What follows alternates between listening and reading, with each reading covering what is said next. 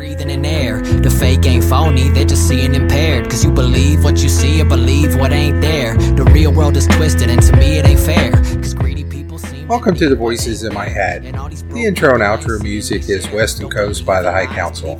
You can check them out on SoundCloud. Welcome back. I am back talking about airline pilot shortages and delays in airline. Came across an article out of 11 Alive, which is a Atlanta news station. And the headline on this is hundreds of Delta passengers say they've been stranded at the Atlanta airport for more than 24 hours. This was dated June 17th, 2022. Now, Delta has its hub out of Atlanta, so most of their flights fly in and out of Atlanta, either as a connector or starting. So that, since that's being their major hub, if flights are going to be stranded, that's where it's going to be at. And it goes through the whole article about how over 100 flights were canceled on that particular day. And it goes through some of the stories of a few of the individuals and how they've been stranded there as they're trying to get to their next destination. Then there was a article on Daily Mail, and this is dated June 19th, 2020. Headline is, Texas meteorologist got stuck in Milwaukee for 2 days after his flights were canceled 6 times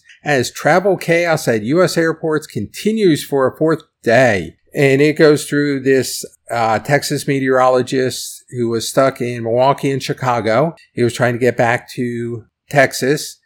He was at some meteorological conference and all the flights kept on getting delayed, canceled over and over again. And he got stuck there for 2 days. I think at a certain point, I know that's a long drive, but I probably said, screw it, jumped in a rental car and drove home, or called my boss and say, hey, I'm taking a few days off. I want to enjoy Chicago for 2 or 3 days until the weekend blows over, and maybe air traffic will be a little bit better in midweek than on the weekend when everybody's trying to fly for short little mini vacations. I talked about this issue a few podcasts back, and one of the main causes was the FAA raising the number of hours that pilots must have before they could get their pilot's license. And this was related to a crash that happened in New York a few years ago. And Congress, in their infinite wisdom, with the idea of we have to do something, raised the number of flying hours, I believe it was from 250 to 1,500. Even though both of the pilots, the pilot and the co-pilot in that crash, had more than 1,500 hours. The pilot, I think, had almost triple that. The co-pilot had double, 2.5 times more than that. So it would not have solved or prevented the crash. But in the government's infinite wisdom to say they did something, they create regulations that really provides no meaning or no solution. So we're still with delays. USA Today has an article, and I don't see a date on it. Actually, it was June 18th, 2022. The headline is U.S. flight cancellation delays continue Saturday. More than 4,000 flights affected. So everybody's picking up on this. Everybody's realizing we have flight delays. I am on another site that I came across called rebellionresearch.com. And the date of this is April 12th, 2022. And so this was 4 months ago, or 3 months ago, or actually 2 months ago. The headline is, what is causing this pilot shortage? And it actually brings up the issue of the 1,500-hour rule of the airline that crashed in, I think it was Buffalo, 2012. It actually goes through talking about the pilot had well more than the 1,500 hours that the FAA raised it to. It was 250. They raised it to 1,500. However, it would not have changed any of the issues with what caused the crash. The other factors that they see is that most of the age of the current pilots came from the 1980s. So they came from the military. So they're either Vietnam vets or baby boomers. If they're coming out of the military, especially more of the early 80s, we're talking baby boomers, people that are getting ready to retire. So many of the current generation of pilots were former military. A neighbor that lived next to me he was a Coast Guard pilot for probably about 10 years, flying C-130s, decided to leave the Coast Guard. And he went to fly for an airline. Now, he's not in this generation, but he is getting up there. He's getting closer to retirement. Then also it talks about the actual cost that it takes to actually get your license now with the 1,500 hours. They have one survey or one study that it will cost almost $80,000. And that's if you did it in a year and a half, which is probably about the quickest you could do that. And that's if you just went to a private school that all you did was focused on flight training. Then it said that if you came out, you're looking at a job making $35,000 to $40,000. So you spend $80,000 just on this one license, not a college degree, but just on a license, and you're only making $30,000 to $45,000. That's taking a year out of your life. Obviously, you have to expenses. You either have to work a job or have someone cover you for those expenses. Then if you went to an actual aeronautical university, you could be spending up to $150,000 or more just to get that degree. The next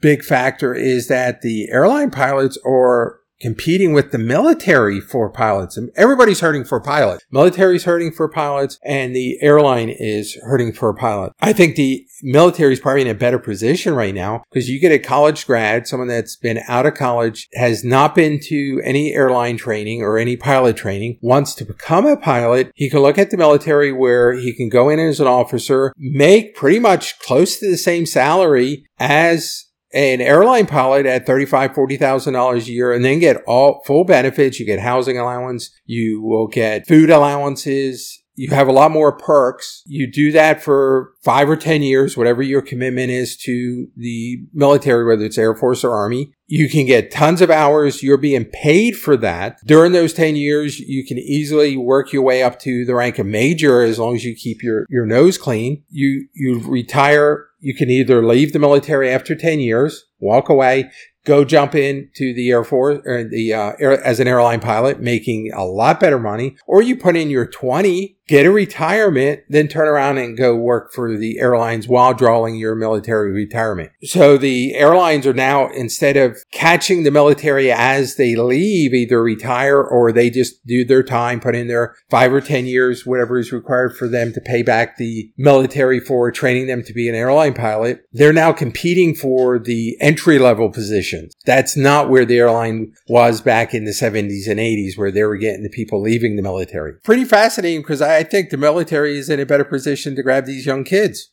The airlines has nothing to offer them. The military at least has a little bit better, offering them a little bit better compensation packages, equal pay, and a little bit of more excitement of travel being in the military. This is not going away anytime soon. We're going to see more and more airline pilot shortages. The one thing I don't think anybody is talking about is the requirement for the COVID vaccination. Considering most of these pilots were more the baby boomer age or just right outside the baby boomer age or older pilots, many of them did not want to get the COVID shot just because of health reasons. You're being pushed into something you don't want, and you're maybe 3 to 5 years outside of retirement, and then the airlines were coming up offering early retirement packages. These people are saying, hey, I'm not going to take the COVID shot. I don't feel comfortable. I feel I have a health risk being older, and I just don't want to take it. I'm going to take my retirement and walk away.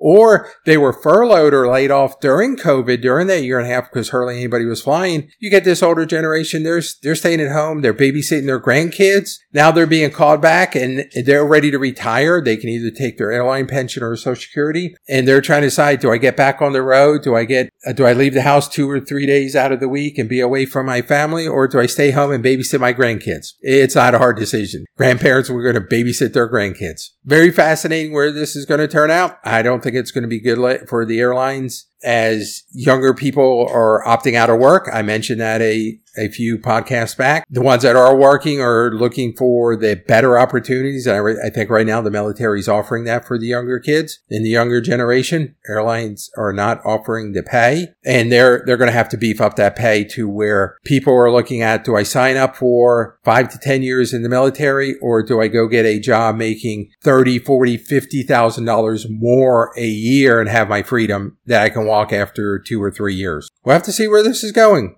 Pretty fascinating. Thanks for listening. I could run the whole block just from walking the line. Barking is prime, these are the thoughts in my mind. And I'm a straight rider, never stop at a sign. And I'm only slowing down if I'm stopping the sign. 6 figures on the check before I'm jotting a line. It goes 1 for the money, 2 for the clothes, 3 for the honeys, and a 4 for the flows. 5 O's and 6